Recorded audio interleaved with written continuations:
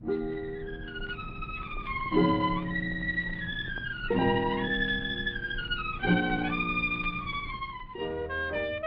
Ellenberg presents Casual Friday.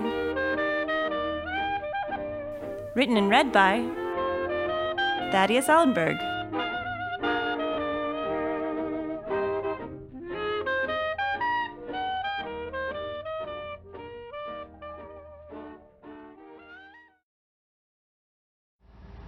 Sound of an old car. Francis. I won't be shy about telling you folks at home I'm a tad anxious over this next stop. When we get there, you'll know why. However, I'm also happy to report that our fearless leader, Leslie, found her way back to the hotel last night, and we couldn't be more thrilled.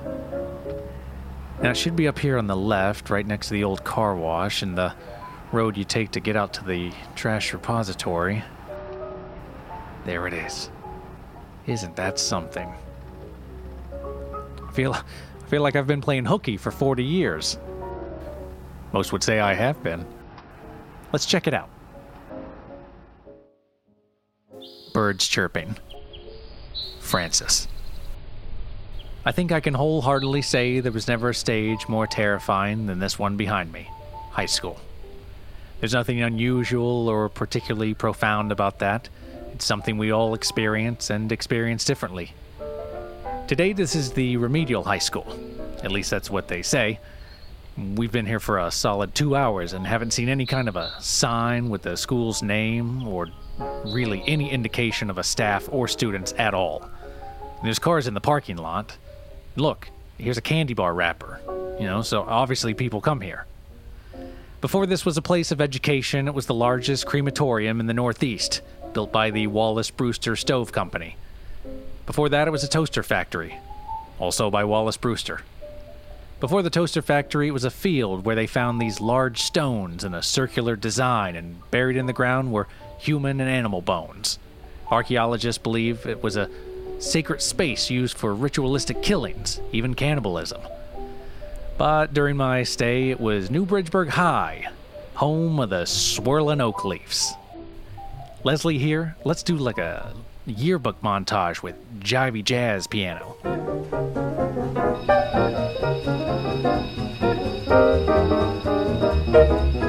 Francis. There's an old saying out there which typically finds favor among middle-aged despondency and doomed wedding toast about high school being the best years of your life. And I think to some degree that's true, because high school is a time of self-discovery. It's also a time of confusion, a time when we begin to ask the difficult questions and drastically alter what little we've learned of ourselves up to this point in an unwavering pursuit to get some. This is the main hallway, which we did our best back then to avoid because this is where we have the administrative office.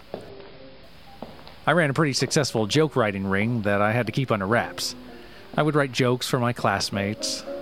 Stuff to yell out in the middle of a lesson and make everybody cut up. Stuff like the teacher would ask, "What's the remainder?" And the kid would say, "You alone on a Saturday night."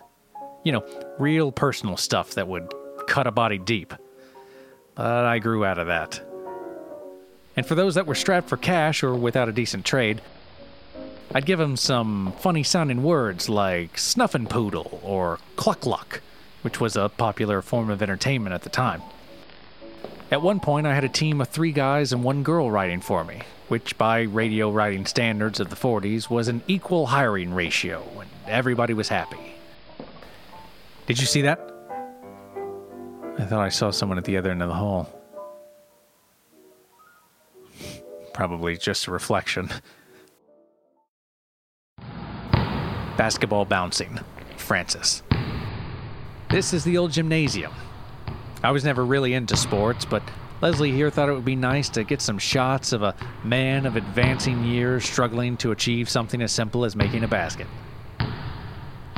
In this arena, I mostly remember the pep rallies and the pressure to chant our fight song along with my fellow students. Same with church. Something I remember prominently about growing up was constantly being expected to sing.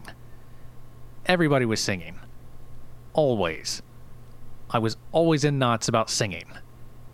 At my grandfather's funeral, my mother, out of the blue, called me up to the pulpit to sing a song, as if I just had something prepared and whatnot.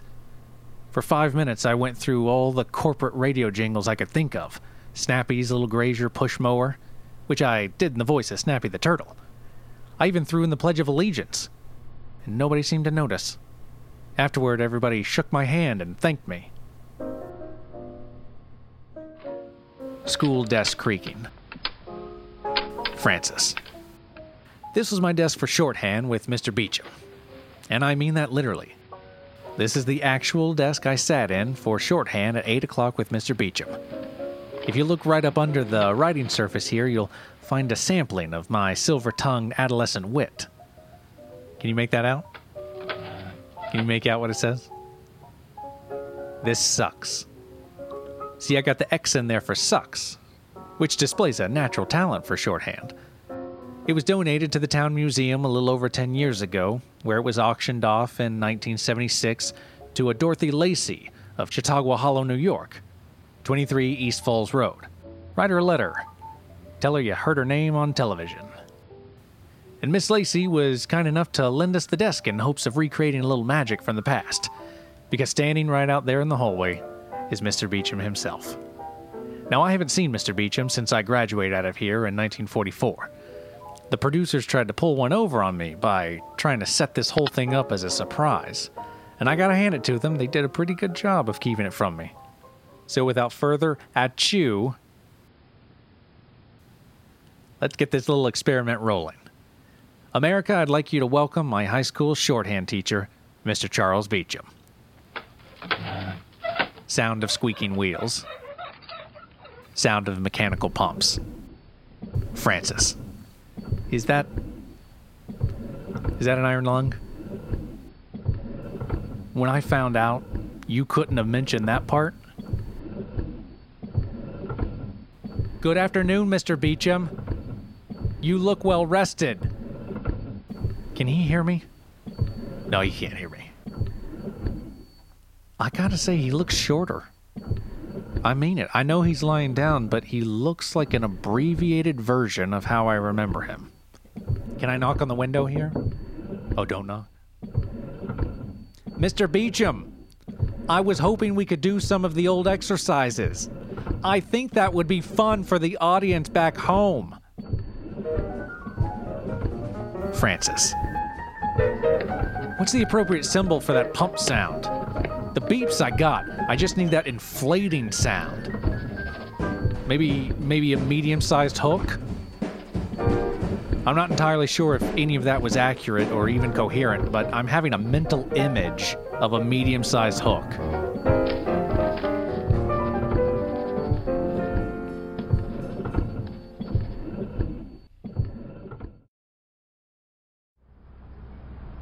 Sounds of traffic.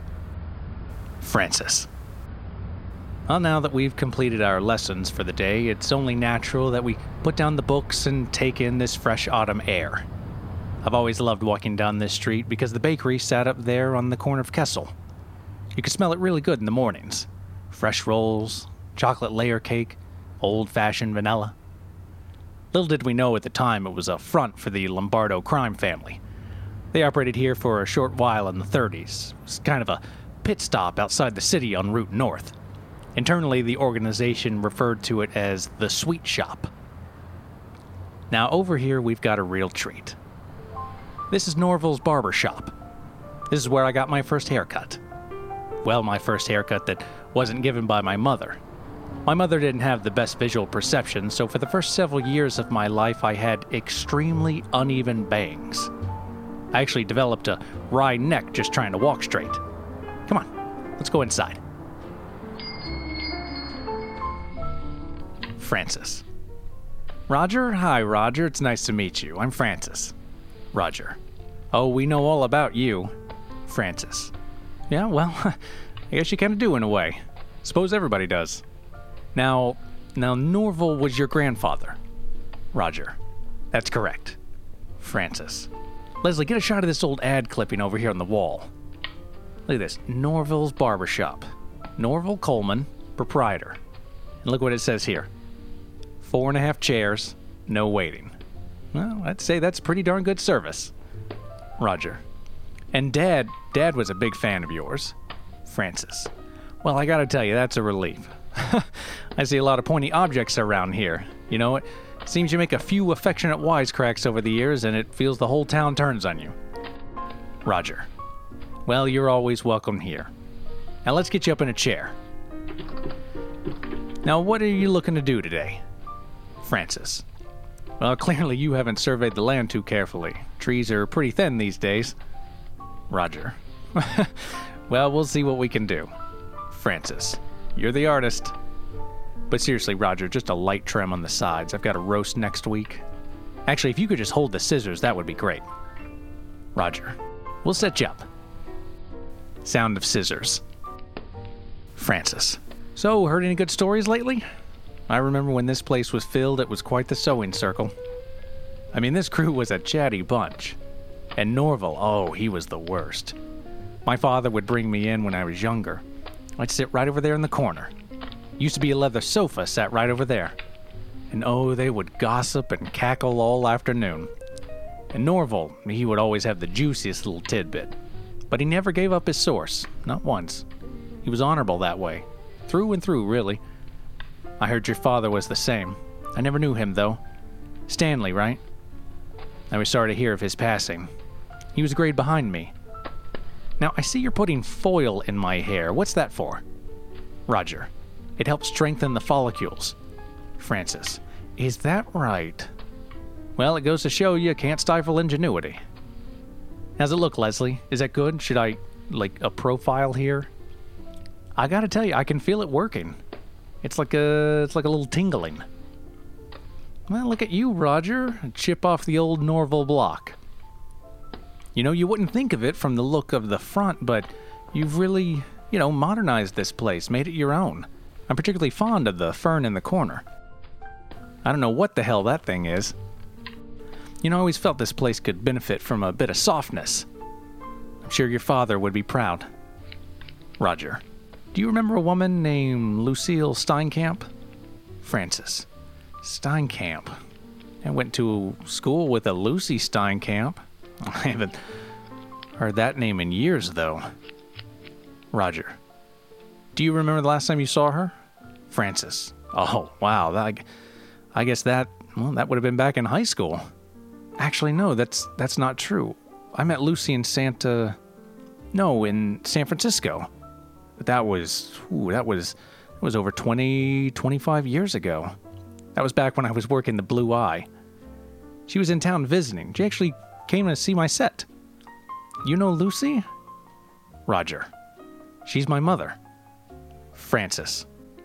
No kidding. Well, I'll be. So Stanley Coleman went and married Lucy Steinkamp. How do you like that? Roger.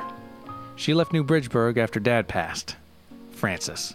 And losing someone close is never easy. Roger. She spoke pretty highly of you, though. Francis. Lucy was a lovely girl. Her father worked for Connecticut Power, if I'm not mistaken. They had an office on Oakwood. Roger. Hey, look. We both have cleft chins. Francis. Huh, yeah. How about that? Roger. When my mother left San Francisco, did she ever write you? Francis. I don't... Right? No, I don't believe so. Roger. The reason I ask is because after Dad died, I found a box of letters addressed to you. Francis.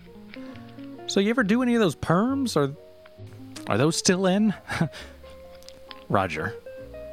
Seems she wrote to you over a dozen times telling you she was pregnant. Francis. That's... pregnant, Roger. In one of them, she mentioned trying to reach you at the club. Said she got some guy, but could hear you in the background say, "Hang up the phone, it's that girl I knocked up."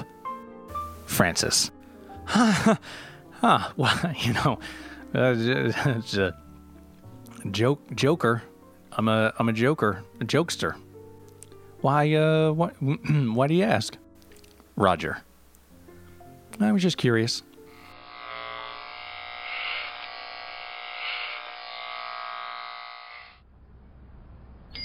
Sounds of traffic. Francis. Yeah,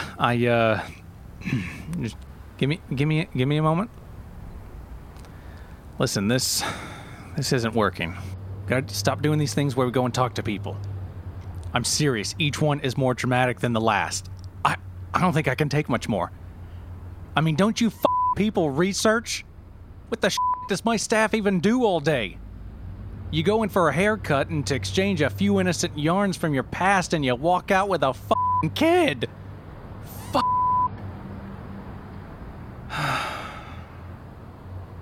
He what? He put highlights in my hair? Highlights? Bring the camera in here. Oh my God, I look like a South Beach nightclub owner. Little jerk. Sure he picked that one up from his mother.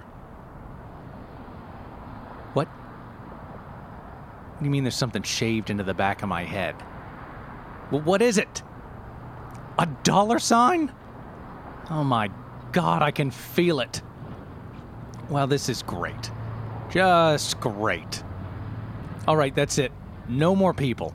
We need to get away from the people. We get out of town. We need to get as far away from town as possible. No good is coming from town. Lucy Steinkamp. Okay, let's run through this. Well, how do I look? I think you did a pretty good job. Sounds of an old car on a dirt road. Francis. No trip to New Bridgeburg would be quite complete without a leisurely afternoon drive through the countryside with nobody else around. Like the ones my family and I used to take after church. Oh, those were wonderful days. An opportunity to marvel at New England's vibrant autumn colors.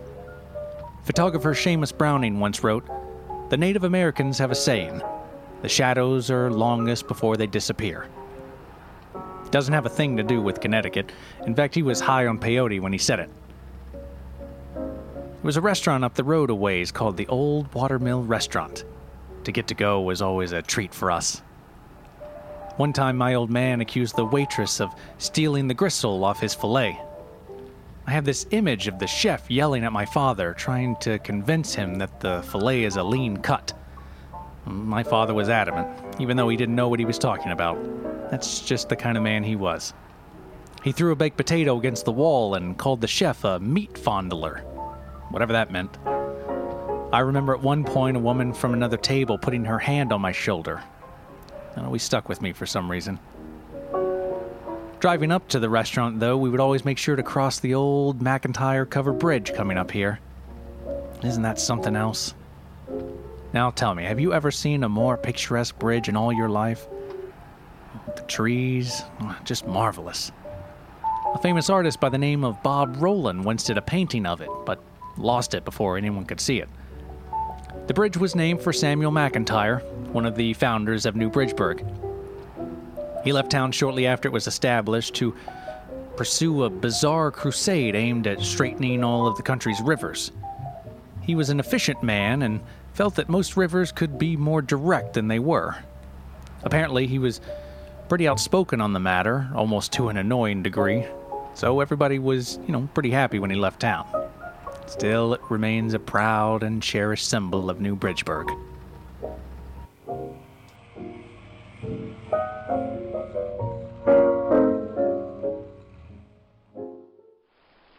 Faint sound of running water.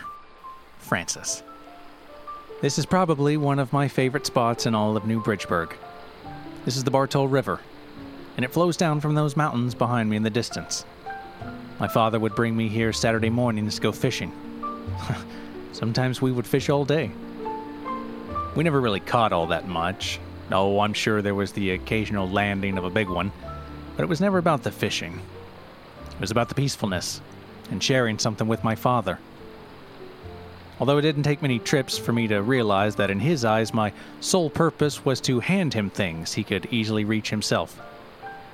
Our conversations were limited to single words, which usually suggested the thing he wanted me to hand him. He said he was teaching me, but honestly I felt more like an undervalued assistant or an end table.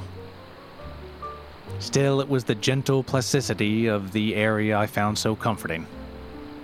Listen to that. Calm of the water and its trickling, steadfast tranquility.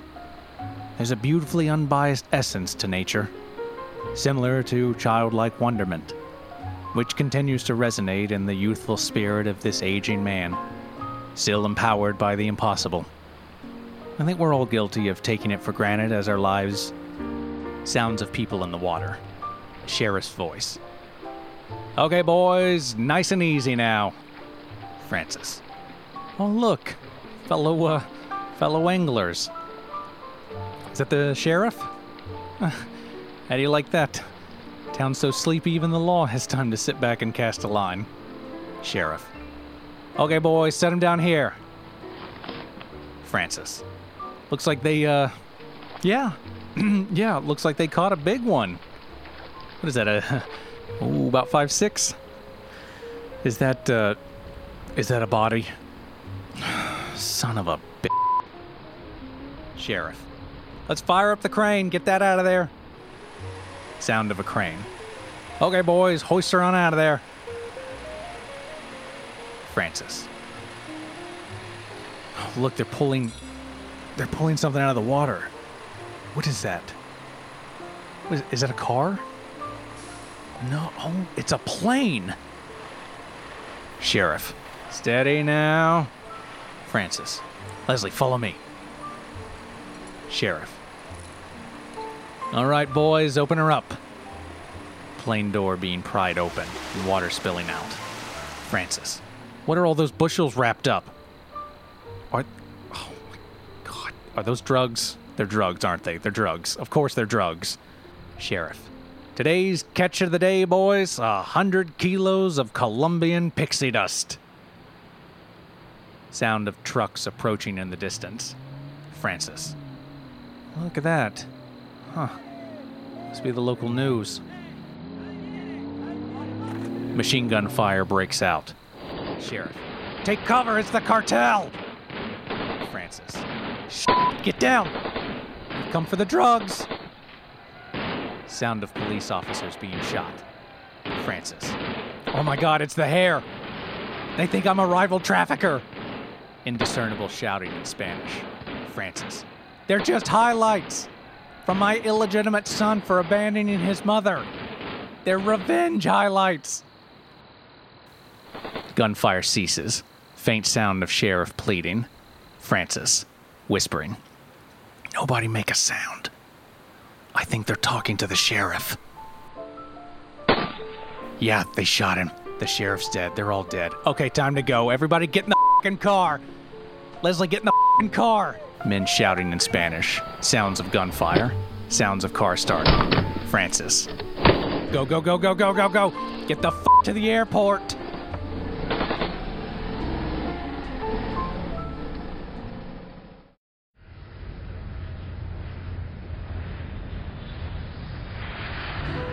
Touching orchestral music. Flight attendant. Another martini, Mr. O'Donnell? Francis. Yeah, keep them coming.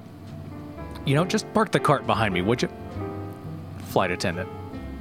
Mr. O'Donnell, are you okay? You appear to be bleeding. Francis. It's not my blood. Well, there you have it, folks. My hometown and all its magnificence. The people and places and events that were so instrumental in my formative years. I'm reminded of the old maxim of small-town values. Hard work, determination, and a sense of community. The fundamental ingredients in a well-balanced upbringing. I'm also thinking of a few other choice words, like cesspool and witness protection. Can I get a hot towel over here? A famous poet with a recognizable name once said, "A person's home follows them wherever they go, like a fully furnished trailer." I'm not entirely sure what that means. In fact, now that I think about it, I believe I got that off of a promotional pamphlet or something. Who knows? But looking back on it all, my memories of home remain the fondest I own. and the most disturbing. Just utterly terrifying. Here's to going back.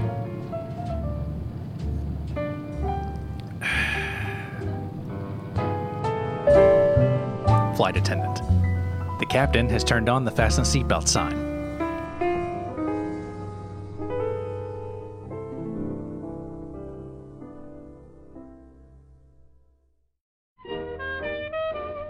This has been a production of Thaddeus Ellenberg's Casual Friday.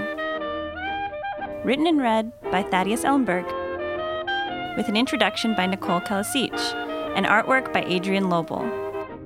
This series is independently produced by Thaddeus Ellenberg and Will Scoville. To find more episodes and information, visit our website at casualfridaypodcast.org or email us at contact.casualfriday@gmail.com.